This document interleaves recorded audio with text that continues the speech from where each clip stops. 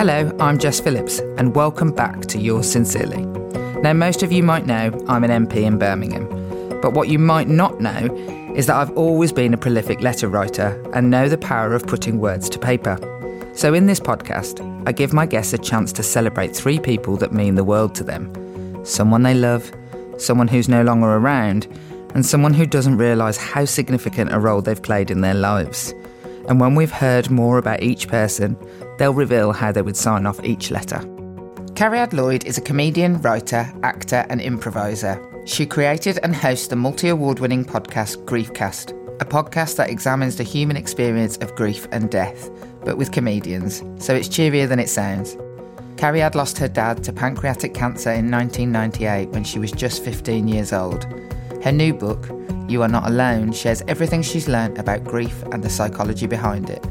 Today, I'm excited to talk to her about the letters she would send to 3 people who mean the world to her.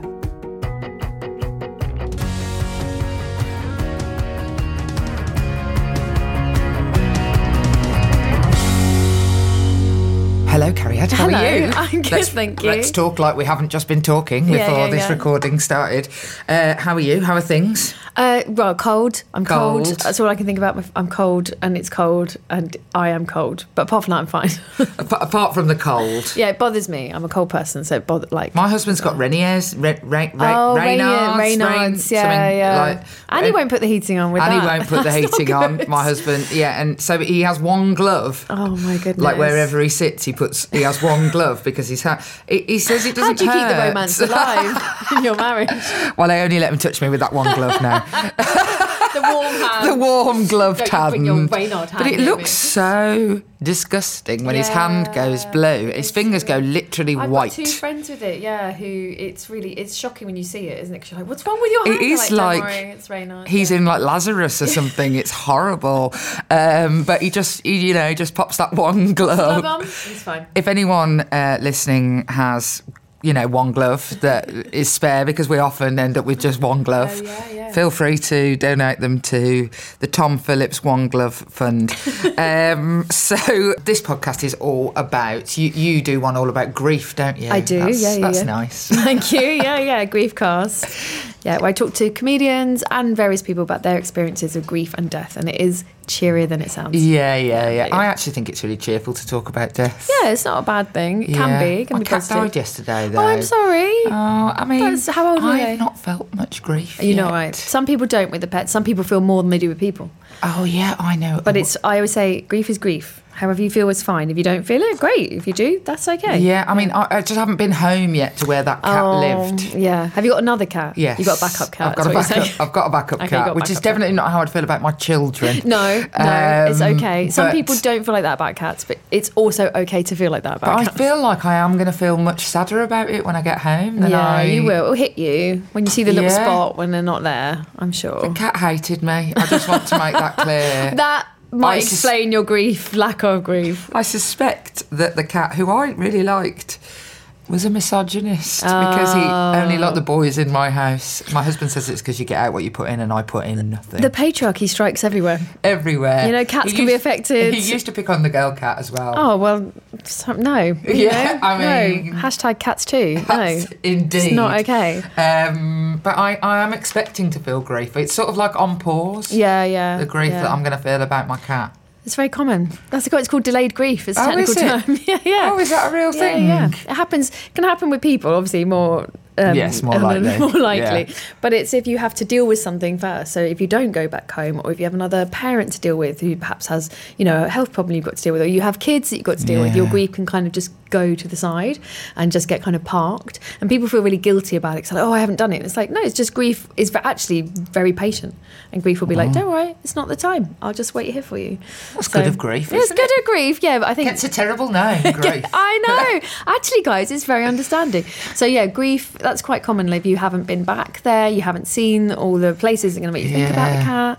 So when you go back, you probably will have a little moment. But also, if the cat didn't like you, it is easier to, to process feel. that. Especially because my husband just rang me. I'd literally just got off the tube and he said, "Oh, by the way, the vet just called. The cat's dead." Oh, I was like, no, even a I'm warning. like at Westminster Tube Station. Kwasi Kwarteng walked past me, and I'm hearing this devastating news. It was a bit like being hit by a bus. I was like, "What?" Yeah, that's not How a good way did to that break happen? it. He didn't break that very well. No, he did not break that He could to have me. said, sit down. Are Yeah, you okay? Is this are a you good time? okay? It's Kwasi Kwarteng walking past.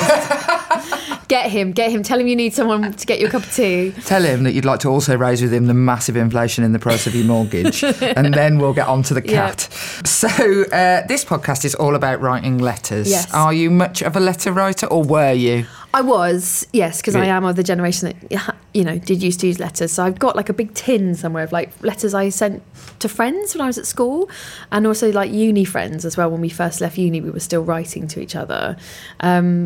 And I do occasionally still write a letter. I'm not someone who would never. But I have the worst handwriting in the world. Oh, really? It's illegible to me. I don't believe that it's worse than my husband's. Honestly, it's so bad. And so I would love to write more letters. But do you have a friend who's got I've got a friend who's got really good handwriting. Oh my Beautiful. God. Well, I am a person who receives letters from all over the country. You must get some and beautiful. I have some letters that are actual works of art. Yes. And the contents of them is absolutely crackers. I would write you a nice letter, but you wouldn't be able to read it. And I get so sad that my writing is so terrible. So I'm someone who, if I had nice handwriting, I'd write more letters. But often if I go to write, I do think I've got to put in an email because they can't read it. Yeah. So if I've had to write formal letters, honestly, I'm someone who has to practice. I have to do like 3 goes of the formal letter, and I have to write up my computer first so I can look at because my handwriting is just appalling. And I do blame Thatcher.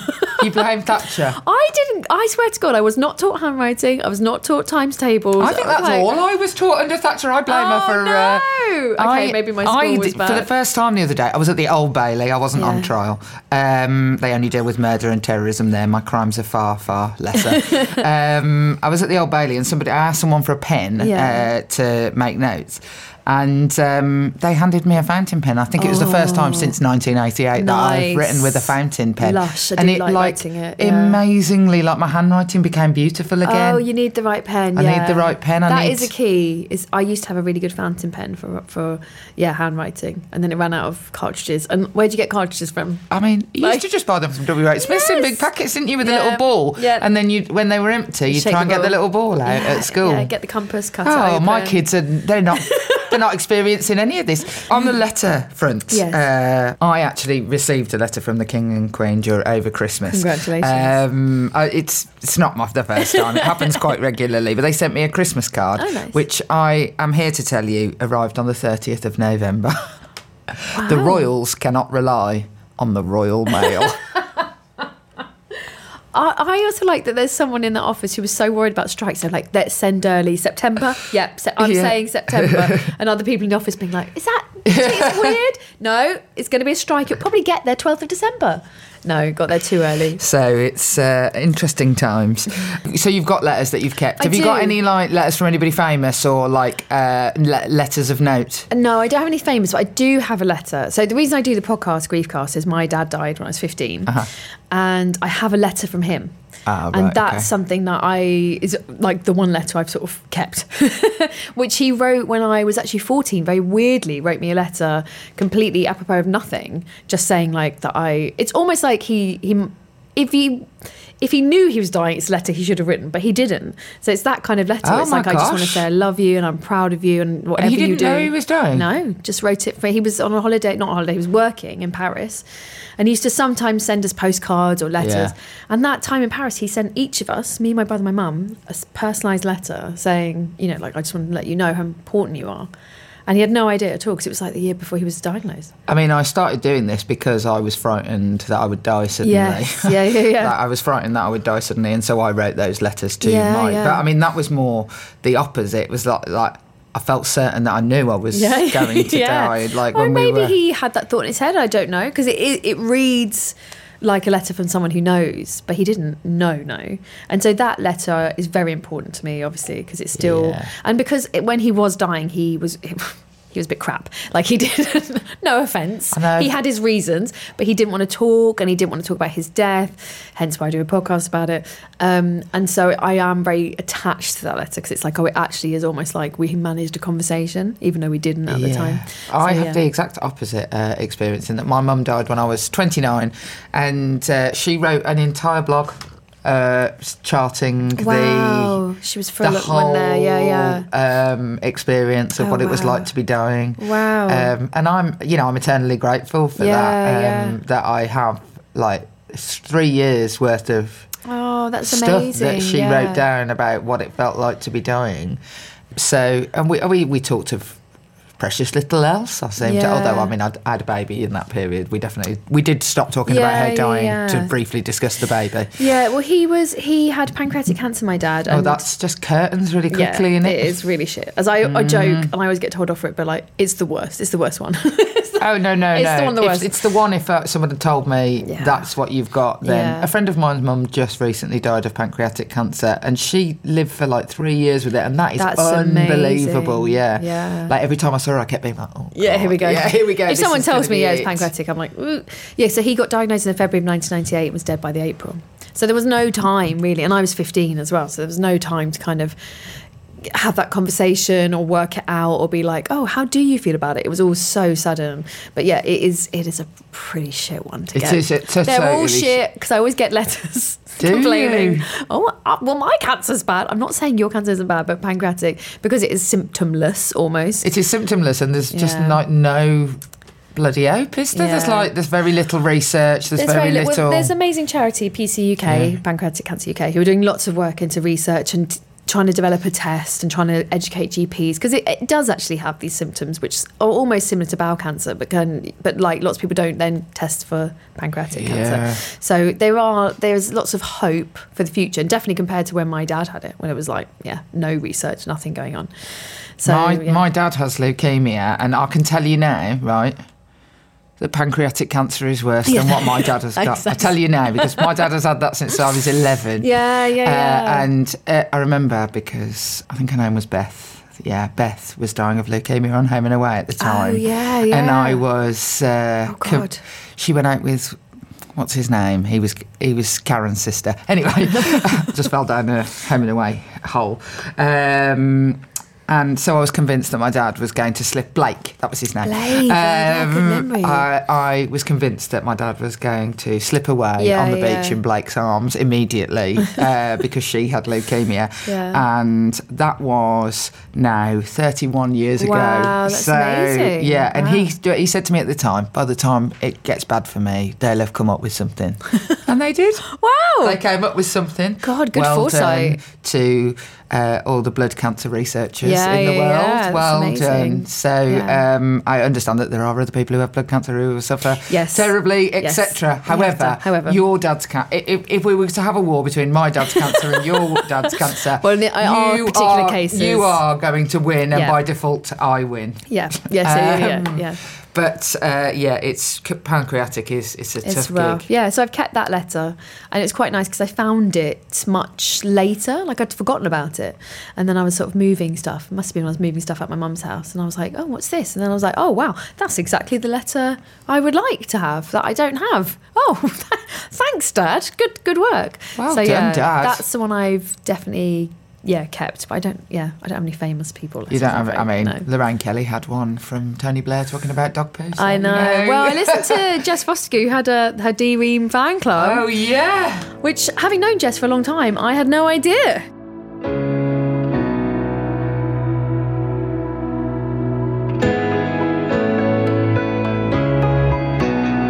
So I have asked you to think about 3 people you would want to write a letter to. And we start with the person who means the world to you, obviously with the caveat that it doesn't have to mean that you hate everybody else. You don't hate your children if you don't pick them. No, I know I felt bad because I know just picked a child and I was like, I'm not doing that. But I have 2, so then it's more awkward, isn't it? I wouldn't pick either of mine. I'm going to be cheeky, actually. I'm going to choose 2 friends. Okay, you can pick 2 friends. It's a bit cheeky, isn't it? Because they're in the same, as in, like, we're in a gang. So then I thought, I can't pick one. It's like awkward. Sharks and Jets sort of gang? Yeah. We go to the streets doing clicks and high kicks, and people are afraid of us from the 50s. No, it's my 2 university friends called Sarah and Vanessa, who have I still in my head think of them almost as my new friends, because they're uni friends. You know, you're like, oh, you're my new friends. And then the other day we had to realise. They like school years. Yeah. I've got a friend who's literally like 30 days older than me, but she's a year older. She's than year me. above. Yeah, she's year above. Yeah, me and Sarah always say this about people. If we're talking about someone and we're not keen on them, we'll go, I think they're year below. I think they're year below. That explains it. They just got a different vibe. They've got a different vibe. So yeah, Sarah and Vanessa, who I met at Sussex University, who have just been my very good friends for such a long time. And you know, when you're getting to the point where, like, we all turned 40 last year, and you're starting to realise, oh, these people in my life like 20 years. Like, this isn't like, oh, my uni mates. Like, you've moved past this now, and they're still here, and they're still a part of my life. And they're 2 of the most unusual, bizarre, brilliant women I've ever met. And I feel so grateful that they're still in my life, and that the randomness of meeting people at university. Oh, it's totally random. It's just like some I don't know, pencil pusher puts you in a block with them. Well, we met doing a play, because we're all like drama fans. We wanted to be actors, and we met doing a terrible play. No offence to everyone in that play, but it was very bad. We did a version of Our Country's Good, which we nicknamed Our Country's Bad, because we were very funny. And it was really, really terrible. No offence to people listening who probably... Look, the directors, you were young and you did your best, but it wasn't a great production. And it's really weird, because I ended up at Sussex completely randomly, and so did Sarah, and so did Vanessa. Like, you know, and it's like, I was supposed to stay in London. I wanted to stay at home because my dad had died, and I didn't want to leave my mum, and I applied to KCL, and I didn't get in. I didn't get the grades. And I remember lying to KCL on this phone call, being like, oh, I've got them, to try and get through to someone, because if you didn't have the grades, they wouldn't even let you pass the phone on. So I eventually got through to the English department. They were like, you didn't get them, you can't come here. And I sort of sat there, and I was like, oh, what am I going to do with my life? And about 2 days later, I was watching Neighbours at my mum's house. Oh, it's often Australian. Yeah, I was more of a Neighbours girl than a home away. And the phone rang, and it was someone from Sussex Uni, and they said, are you coming? And I said, oh, I didn't get the grades. They went, no, but it's fine, because she had an interview, and we still want you. I said, well, I think I'll have a year off. And they went, all right, we'll call you in September. Have a nice time. And so it was completely like, and I put the phone down and said, oh, Mum, I'm going to Sussex, but next year. She was like, okay. So it's completely random. And Sarah and V had the similar, like, Sarah was I should caveat this. Sarah is Sarah Pascoe of stand-up fame.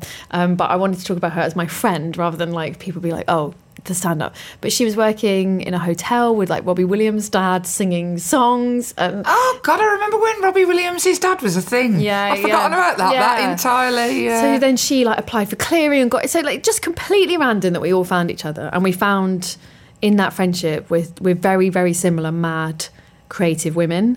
And it was like, you know, when you meet people who talk as much as you do, jump around as much as you do, love acting as, you know, comedy and all that stuff as much as you, and you can just relax. He's like, oh, I can actually be my true, authentic, annoying self, and you're not gonna hold it against me. Yeah, you can only really be really annoying in front of your actual friends. Yeah, your actual friends. And we've been through so much, the 3 of us, and to still be friends with these people and still have the ability to... So when you asked me about celebrating, I was like, you know, obviously there's other people I want to celebrate, but I was like, oh, I just want to celebrate that long-term friendship where you have really seen the worst of people. You've had the rows, you've like fallen out, you've said to them, I'm never going to speak to that person again. No, it's over. And then of course they text you and you're like, oh, you're right. It's like that joy of long friendship. Yeah, I very rarely have like...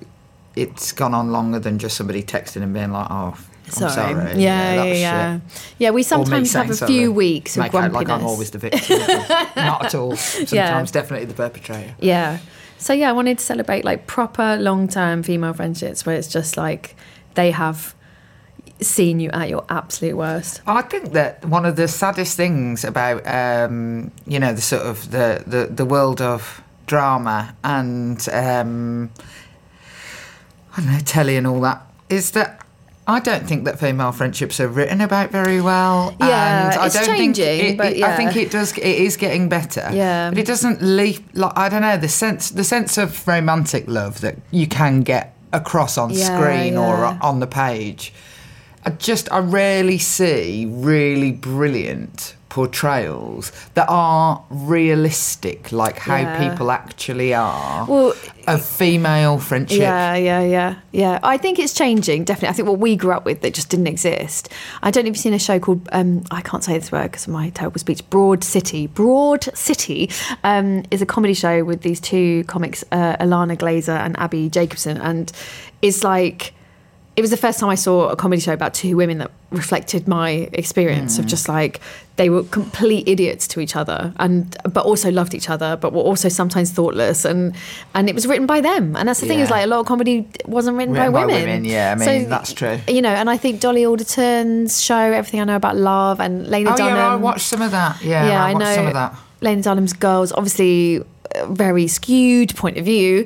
I see. I had to watch all of that, to write an article about it. I'd never seen it. But the person who asked me obviously assumed she's the kind of woman who's watched that. I've literally never even heard of it. But then I got completely hooked on it. Yeah. I fundamentally hated every single character, and it was the only trouble. But then I do hate most of my friends as well. They are fundamentally flawed characters. Yeah, that sisterly, over-emotional, over-connected, like neediness, but also like fills you up with so much joy and support, and the people you just can turn to when you're like, oh, blah, blah, this happened, and they said this, and they just go, yeah. What did you do? You're like, well, I told everyone to fuck off, and I probably shouldn't have done that. And yeah, I know. Yeah, I think it is getting better. I think the generations below us will have much more examples of like joyful female it's friendship. Just like, I mean, I really loved Sex and the City for that. Oh yes, when true. I was a kid, but. When I rewatch it, the way that they converse with each other isn't necessarily how women actually converse with each other. I think there is nobody waits for... I know it's hard when you're writing a script, but nobody waits for somebody else to speak amongst my friends. No, they don't slag each other off behind their backs enough. Yeah, that's true. Like me and my friends, like we love each other very dearly. But as soon as one thing happens, and everyone will give their opinion, completely heartfelt and honest opinion to that person's face, but they'll give a completely different one behind their back, which is also honest and heartfelt. But we slag it. I mean, anyone who says I don't slag people off behind their back is lying. Of course you do. And I also think like me and Sarah always kind of justify it like that's how you work out your position in the world. Sometimes it's by criticising other people and being like, well, I wouldn't do that. Why wouldn't I do that? What we've done is elevate bitching. Yeah. We've elevated it, gossiping, to a higher form. But yeah, of course you do. Me and my two friends have one WhatsApp group that is just entirely to be like eye roll emoji at like various different things. That we see on people's Instagrams. But that is a total joy. When you see something, you think, oh God, I can't wait to share this. I cannot wait. You will not believe what's been put out today, guys. I gotta tell you. And to just have people who just get it, because it's like you've all watched the same show. That's what it is. It's the same as you have when you're like, oh, did you see that episode? Oh my God. It's like we've been watching this show since year 2000 together. Yeah. So you know what references I'm talking to, or like the time that this happened, the time that happened. So yeah, the glory of a proper female friendship. Yeah, where you can start in the middle of the conversation. You don't have to put in the context, is really, because it's so tiring. Who's got the time? Who's got the time? I know. My husband was born like 2 streets away from me. We've known each other since we were 12. We're basically the same age. And so we don't really need to converse anymore. Do you know what I mean? Like at the point where... And I think that when you play games where they put you on teams and you have to be... I just think that's totally deeply unfair for me and Tom to be on the same team as each other, because I can just literally be like, remember that time? And he'll go and he'll say, bananas. I love that. I love that. We have exactly the same culture, which is, quite dull for my children, I should imagine, because they've all got they've all got friends who's got Iranian fathers or people from the Ukraine and stuff, and it's just me and Tom. 2 streets of Birmingham. And we still live there. This is your who do you think you are? Yeah. There's 4 roads, basically. It would literally go as far as the Tysley tip. We're quite boring, really. But content. That sort of shared culture is really important. It's lovely. I think. It's very connecting. It makes you feel very grounded, especially when the world is is terrifying and scary, and to have people go, oh, do you remember that terrible play we saw that we wanted to walk out of, but we were laughing so much? It's just like a joy just to be like, yes, I do. Do you remember when the man got naked for no reason in the play and so we laughed? Yes, and they told us off. Yes, also, you just tell the same story over and over again, don't you? Yeah. Just tell the same. I mean, me and my friends just literally tell the same story over and over again. Never gets old. Never gets old. It's nice. The best. So how would you sign off a letter to Sarah and Vanessa? Sarah and V. I always don't know how to express what I feel for, you know what I mean? But it would probably be, thank you so much for every single fucking thing that you've given me, and every single joy and every single pain and anger and love, because it's the most real relationship that I've had. It is the most real. No one will tell you to shut the fuck up like your mates. Yeah. Yeah. My friends just stop me and they're like, this is very boring, what you're saying. Stop now. And I'm like, oh, no. Oh, okay, sorry. Yeah.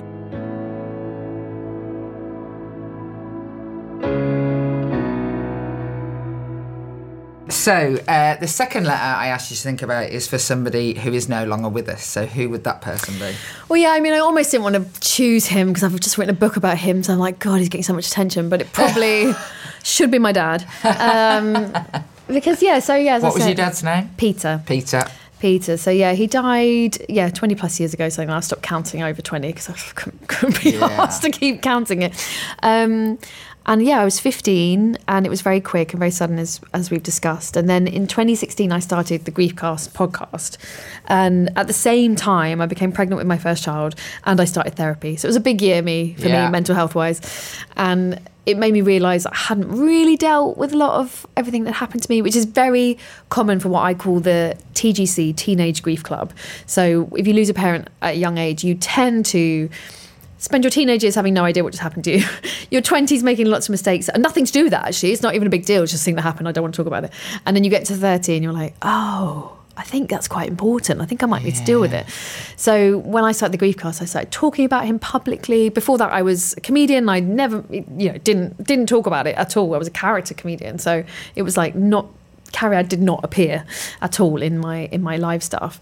And so I would probably write a letter to him. Although I guess the book I've just written kind of is a whole letter to him. Yeah, I didn't just write a letter, Jess. I wrote a whole book. Oh, so 70,000 words. I win on prizes for best child, probably. Yeah, I haven't read anything to my mum. Oh, sorry, Mum. That's okay. You're right. She wrote you a blog. You'd had the conversation. We chatted about it. I mean, it feels like you've sort of dedicated quite a lot of your adult life to the memory of your father. That makes it seem like you're a Highlander. Do you know what I mean? I was watching Conan the Barbarian. Inigo Montoya. Yeah, exactly. I was watching Conan the Barbarian the other day with my kid, and there's a moment where what's his name? Darth Vader. It's not Darth Vader. He's not in Conan the Barbarian, but you know what I mean. The man, James Earl Jones. Is that right? Yeah. He chops off the head of Conan's mother while he's a child, and my son just said to me, I mean, why would you leave the kid behind? That kid's obviously going to go and avenge. Pancreatic cancer chopped the head off my father and left me. And so I just and I think what's interesting, and I guess what's worth talking about, is we didn't have a good relationship. Oh, right. So often when I do the podcast, people assume, oh, they got on quite well. It's like a daddy's girl thing, and she's never really recovered. And I think if that was the case, I wouldn't need to do a podcast and I wouldn't need to write a book, because it'd be like, well, I know he loved me, I loved him. It's very simple. I think that's much harder, isn't it? That's maybe why I haven't, because I had a really good relationship with my mother. And when I've talked to people, obviously Griefcast, we've nearly on 200 episodes. So the people who have good relationships, as in good communication, and they both know the relationship is very solid and very stable. They grieve. They obviously grieve, but it's like there's all these layers of grief, and when you have a complicated relationship, you have to get through those first before you get to just grieving. So you have to sort out all the mess that was left behind, and then you get, here's just I'm sad that you're gone. Also, I think that you practice grief with people that you love and have a good relationship yeah, with. That's true. On a long car journey, I practice grieving my husband. Isn't that weird? No, I mean, I do a show about grief, so it's not weird. Is that You're talking to the right person. No. I practice grieving for the people that I never ever practice grieving for my children, funnily enough. But I do practice it for my friends and like I sort of like go over the songs that I'd listen to. I listen to them in the car. Oh, nice, and I think good. about how sad I would feel and what I would say at their funeral and things like that. I think that's pretty healthy, because what you're doing is acknowledging... I have a lot of long, boring car journeys. You've got long, boring journeys. You can't always listen to a podcast. And you're acknowledging those feelings that you have for them, and you're allowing them to be present, and you're not... What a lot of people do is like, don't think about it, don't think about death, put it in a cupboard, it's never ever going to happen. And then, of course, when it happens, it's so shocking. And I think for me, because that happened to me when I was so young... You would never have had the time to practice. You know, when you're a teenager, your parents are, I describe in the book, like they're like the old sofa. They're just there. There's no point commenting on it. You never say, I love this sofa, it's great. Like, it's there, I sit on it, it's great. What more do you want? And then when like someone takes your sofa away, you're like, well, I did like that sofa, actually. It was comfy. I felt at ease with it. So yeah, we had a very complicated, difficult relationship. And because I was 15, we hadn't finished it. And I'm sure you can appreciate this with teenage children. Yeah. We were right in the middle of like the real peak of like not getting on. I was going to say classic 15. Yeah, classic 15. It's a terrible year. My brother was 19, so they had just come through a much worse relationship, actually. They really, really fought. But they just got to the point where he was 19 and he'd left school and he'd getting a job, and it was like, okay, we can meet each other as adults. Whereas I was like literally opening the door to like, right, here we go, here's the shit relationship. I'm ready to fight you on everything. And when someone dies at that point, as I say in the book, it's like it's mid-conversation. So you're left with this, like, all this, like, oh, but I didn't, what do I do with all this emotion that I was ready to, like, chuck in your face? Yeah. I was, like, ready to throw everything at you, and you're gone. So I've got no one to throw it at, and I've just got to carry it. And I was furious for years and years and years, absolutely furious. And then when the show came about, it really was a need to process, a need to kind of talk about him in a way with other people who equally had complicated relationships or wanted to talk about the reality of grief, didn't want to say, oh yes, it's very sad and we've moved on. We're like, no, it's shit and it's awful. And I still pissed off about this, and I was so angry they died, and the mess of it. And that's what I tried to put in the book as well, of just like the mess, the actual chaos and mess that grief actually is. I felt just really jealous of people. Terrible. My brother, he's 10 years older than me, and I just thought, got 10 more years. Yeah, you got 10 more years, you bastard. Yeah. Like, it's fine for your mum to die at 40. Do you know what I mean? Like, it's when normal. I was a kid, yeah, people didn't keep their parents past 40. Nowadays, you know, what with the old aging population and everyone having their children when they're in their 50s, that happens much more regularly. Yeah. But then, like, you know, my parents both lost their parents, around the, you know, in their 40s, maybe early 50s at a push. And so I just felt like, well, that's just... unfair. That's totally irrational. Because I had but two it's so kids common. when my mum died, Yeah. and she knew my kids, whereas he didn't have any. And like, but that's the thing. There's always something. That's what I say. There's always something. Like what we say in the grief cast, like, it's okay to feel angry about it. And you know, I did a Q&A the other day, and someone was like, oh, my mum had just passed away, and she was like 50 something, and she was like, when I see anyone complaining about mums who died plus, you know, they're like 60, she's like, I want to smack them on the head. I'm totally like that. I said to her, like, but you're not alone. Like, that's what we all do. My dad was 44. Yeah. So if somebody says to me, oh, my dad died and he was 90, my immediate thought is, oh, was he 90? Look at you. Oh, dear. Yeah. That's sad. And then I've learned to go, well, grief is grief. And of course, if you're sad, that's absolutely fine. Like, but that took me doing the show and interviewing that many people and seeing their pain and being like, oh, I see, no one wins. Like, even if you get them for longer, but then you have to see them deteriorate, or you have to look after them. The frisson between the sudden or the long. Yeah. And I have interviewed people who've literally gone, oh, I wish they'd had a terminal illness. I got a call in the night. And as someone who's the terminal illness club, I'm like, it's not great. There's call in the night versus watching someone really, really suffer, and nobody's winning. Nobody's winning. It feels like the outcome is exactly the same. My husband's mother died last March, just suddenly had a heart attack. We saw her in the morning, she was absolutely fine. She was dead by the end of the day. My mum took 3.5 years of slow deterioration. It's shit all round, it's really. Shit all round. It's shit all round. And that's the thing, is I think once we can admit, oh, I've got the feelings of jealousy, and then you can see them for their, like, the illogical nature of them, and you can go, oh, okay, well, actually, nobody's winning. So now I can just get on with the grief rather than feeling guilty about I feel, I'm jealous, so that's guilty, so I'm not going to feel it, so I'm going to put it away. And then you don't get to your grief, rather than just, like, being like, here's the mess, that's how you feel, be honest about it. And then when you're honest about it and you see everyone, you can go, oh, we all feel like that. right, great, that's done. Now I can look at, I miss them and I'm just really sad. You can just get to that bit. I definitely got my bitterness about it from my mum, who was not a particularly bitter person, but I remember while she was dying, we were in a lift in Selfridges in Birmingham, and two women about my mum's age and with her daughter, who was a woman about my age, got in, and they were very, like, you know, well turned out, which already would have been grist to my mother's mill, and we were like, and we got in the lift and we're like, oh, hello, like, sort of just like being friendly and smiling, and they literally were both stony faced and didn't even talk to each other. And as they walked out of the lift on a different floor, my mum very audibly said, it's just not fair that I'm going to die and she's not. Good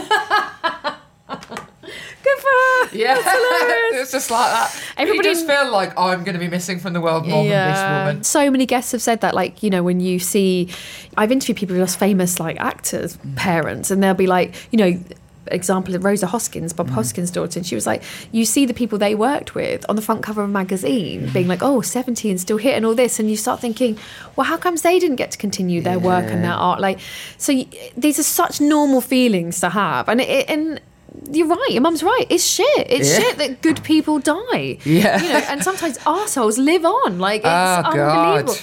But that, how is Andrew Tate still here and my mum isn't? Exactly. But that's what comes down to. Death is something that happens to us and we have no control over it. And that's actually what most of grief is about, is like, oh, I'm a vulnerable human. We're all humans. We all have no say when this thing will happen to us, but it will happen to all of us. It's absolutely guaranteed.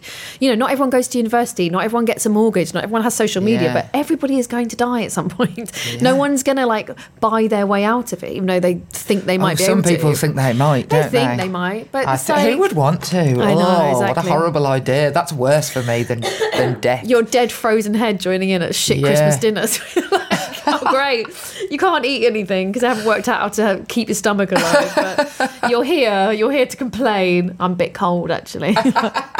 Can we not get out great grandma, please? We leave her in the fridge. She's so annoying. Your dad, I suppose, is given a gift to, you know, the world and talking about grief. Yeah, I don't think he ever would have expected it, especially, it's the irony being he absolutely didn't talk about his death, didn't want to, was absolutely in denial, was like, no, I'm not dying, it's not happening, even as he was in the cancer ward. So I think he'd be very surprised that legacy had happened, but also very pleased that we were all talking about him. Yeah, he'd like that. What did he do for a living? Oh, this is like something businessy.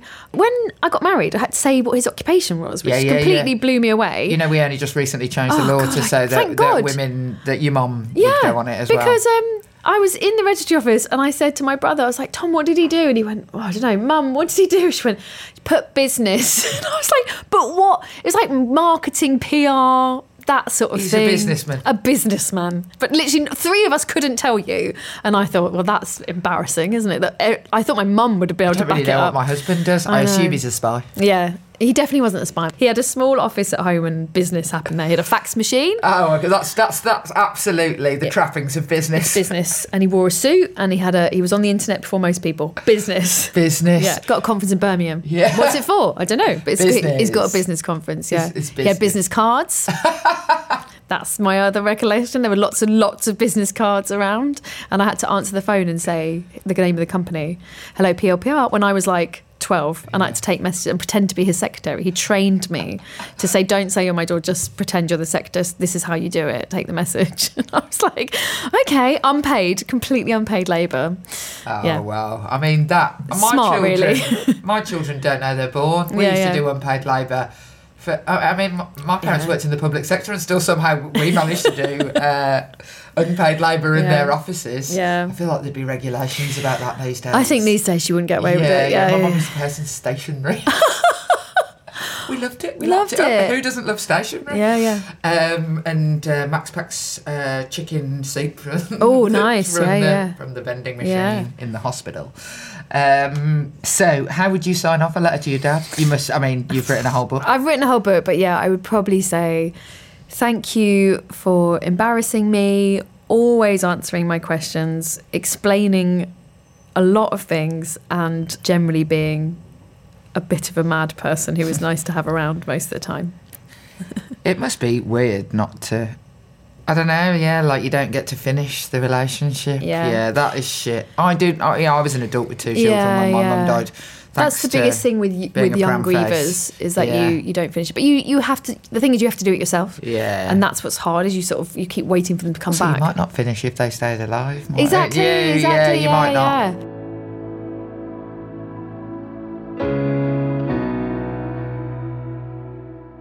We'll be back for the final letter after a short break.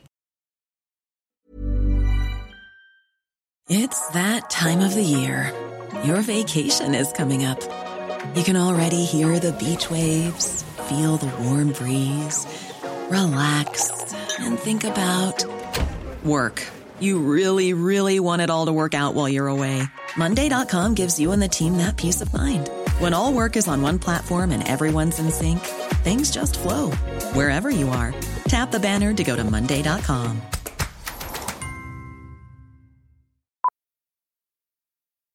Millions of people have lost weight with personalized plans from Noom. Like Evan, who can't stand salads and still lost 50 pounds. Salads generally for most people are the easy button, right? For me, that wasn't an option. I never really was a salad guy. That's just not who I am. But Noom worked for me. Get your personalized plan today at Noom.com. Real Noom user compensated to provide their story. In 4 weeks, the typical Noom user can expect to lose 1 to 2 pounds per week. Individual results may vary.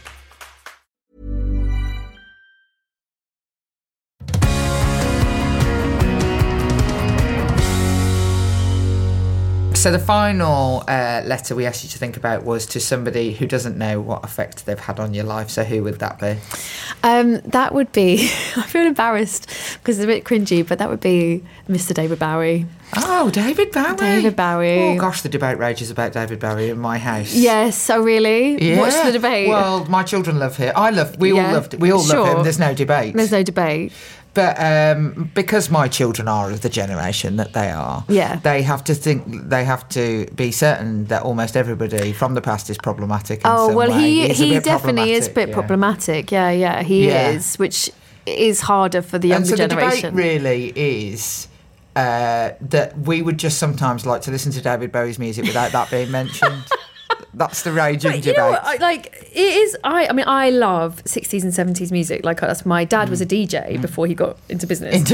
So his business life. So we had a lot of vinyl. He was really into music, and I inherited David Bowie from him. Mm-hmm. David didn't know, and.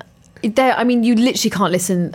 All you're left with if you take out Problematic is Joni Mitchell. And I love Joni. I love Joni, but there's times you need a break from Joni. Yeah. And so if you like any past music, and that's not to say that we can't talk about them or be critical of them in that way. I think it's really helpful. But yeah, David, if you're kicking David on that list, you're kicking Bob Dylan on that list. You're kicking the Stones. You're kicking him. Yeah, okay. I'm kicking him. I'm fine with David. You're fine with that, yeah. I'm fine with David. There's so many though, isn't there? There's so many. But it is tricky. And again, it's not to say it's not worth the conversation. And no. But I would like to have a conversation with my children where they don't constantly point out like some obscure thing that they've read about them on the internet. But this is it though, isn't it? It's like there's very good memes on the internet, like Reductress, where it's like someone devastatingly tells you about something from an article they read on the internet, and you're like, what else have you done about this? What else have you found out? Well, I read one article and I read they did a thing, so I don't need any more information. I'm done.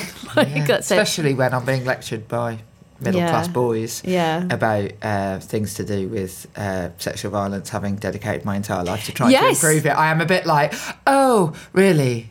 Get yourself on that pedestal. Yeah, I feel like you're right. Yeah, you're allowed to. You feel like I'm allowed to. I'm listening for the music. I'm not judging. I'm not thinking anything else. I'm just getting my music here because my job is very traumatic, and so I need this music here.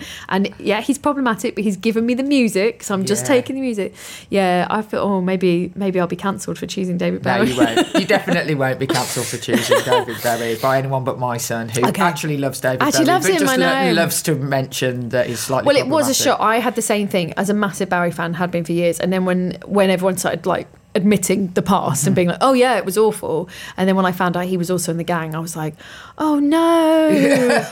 Oh, I just thought that he was sort of androgynous, and you're like, no, constant orgies at the house with tea, and you're like, oh, how many is it? What are we talking here? If it's one you like, isn't it? You start thinking, well, what were we saying? Like, what did they do?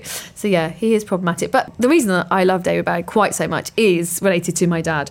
And there's a quite common thing that happens if you lose a parent young is you find a sort of replacement parent in the public eye. Oh, really? I've spoken to a lot of people about this. So a brilliant writer, Mark O'Sullivan, his dad was Irish, and so he, without knowing it, somehow replaced his dad with Terry Wogan. That's a great choice. It's a good choice. Yeah. It's a good choice. And when I interviewed him for Griefcast, he was saying, like, it's very... What you do is you sort of, like, when you see them, they remind you of your dad, and you start thinking, oh, yeah, like, that's what they would have looked like. Judi That's what they would have done. For me, it's like my mum. See? It's quite common. Yeah, whenever I see her, I think, oh, Mum. Yeah. Because it's like it's nice to have someone who you can kind of age with them. Yeah, she's like the same age. Yeah, and you feel invested. Like, I hope they're okay, and I want them to be all right. And you see them doing well. Pleased when she's like walking amongst the trees. Yeah, you think, oh, that's good that she's doing well. And it's like someone to put that, like, I guess, that love and care in a person who's still alive. But Mark said, that meant when Terry did pass away, he was in pieces, and all his friends are going, "You're right, it's just Terry." So he was like. Hadn't explained, oh, well, I've done this weird thing in my head. And his dad had died when he was 15, I think. So he was like, obviously a grown man by this point. And people were like, Mark's really cut up about Terry Wogan. And I met another girl the other day. She said, oh, I've done it with Daniel Craig. She was much younger than me. And she was like, Daniel Craig. And I thought, well, that's a good and interesting choice. Like, hot Daniel Craig. But I did it with David Bowie. And so the day when he died, my husband, knew I'd done this. So when David died, he had to come in and break it very gently. He was like, I've got some very bad news. I just want you to know, like, okay, are you ready? Did you know that he was ill? No, I mean, he'd done the song, hadn't he, the year before? The one that came out, I can't remember, I'm so terrible with names. He'd done that, he'd released that album, which was amazing. Yeah. And so... Black Star, was it? Black Star was the death one. There was the one before that. Oh, I've literally forgotten. Where Are We Now, I think. I say that because when David Bowie died, I woke up in the morning and I saw on my phone that David Bowie had died. My son almost refused to go to school. Yeah. I turned to my husband in bed and I said, oh my God, David Bowie's died. He had cancer. I didn't even know he was unwell. And my husband said to me, that's almost certainly because you don't know David Bowie and you're not one of his close friends or family. But for you... Yeah, no, it will have been different. Yeah. And I was a bit like, all right. Yeah. I felt sad. And he released Black Star, didn't he, just before he died? And we'd been listening to it. I remember doing my tax return and listening to it over and over again. And I remember saying to my husband, he really listens to lyrics and I don't. I listen to melody. And I said, what do you think this album's about? And he was like, it's about death. That's all he's talking about. And I was like, oh, I think. And then he died and he was like, I told you, the whole album was about death. So maybe that's also why I liked it. But I had no idea, like everybody else. But it's that thing of the fact that he released new music. Yeah. Like, because I, like a lot of people who are dead, like all that music, you can't go and see them. They're gone. And did you ever go and see him? No. Sorry. My mum met him once. Oh, really? That was Maybe he is your dad. Well, yeah. I do think he's an extraordinary, like his voice, and I don't think you get many people like this. Although Adele, I think, is like a good modern comparison where it sounds like they're talking to you. And that is like the level of how, religions exist. Like, it's just like, you hear him, you're like, he's telling me about this. He's not telling anyone else about this. He's talking to me. And I think, losing my dad so young, and then him being, again, same generation as my dad, into the same things as my dad. My dad was quite wild in his youth.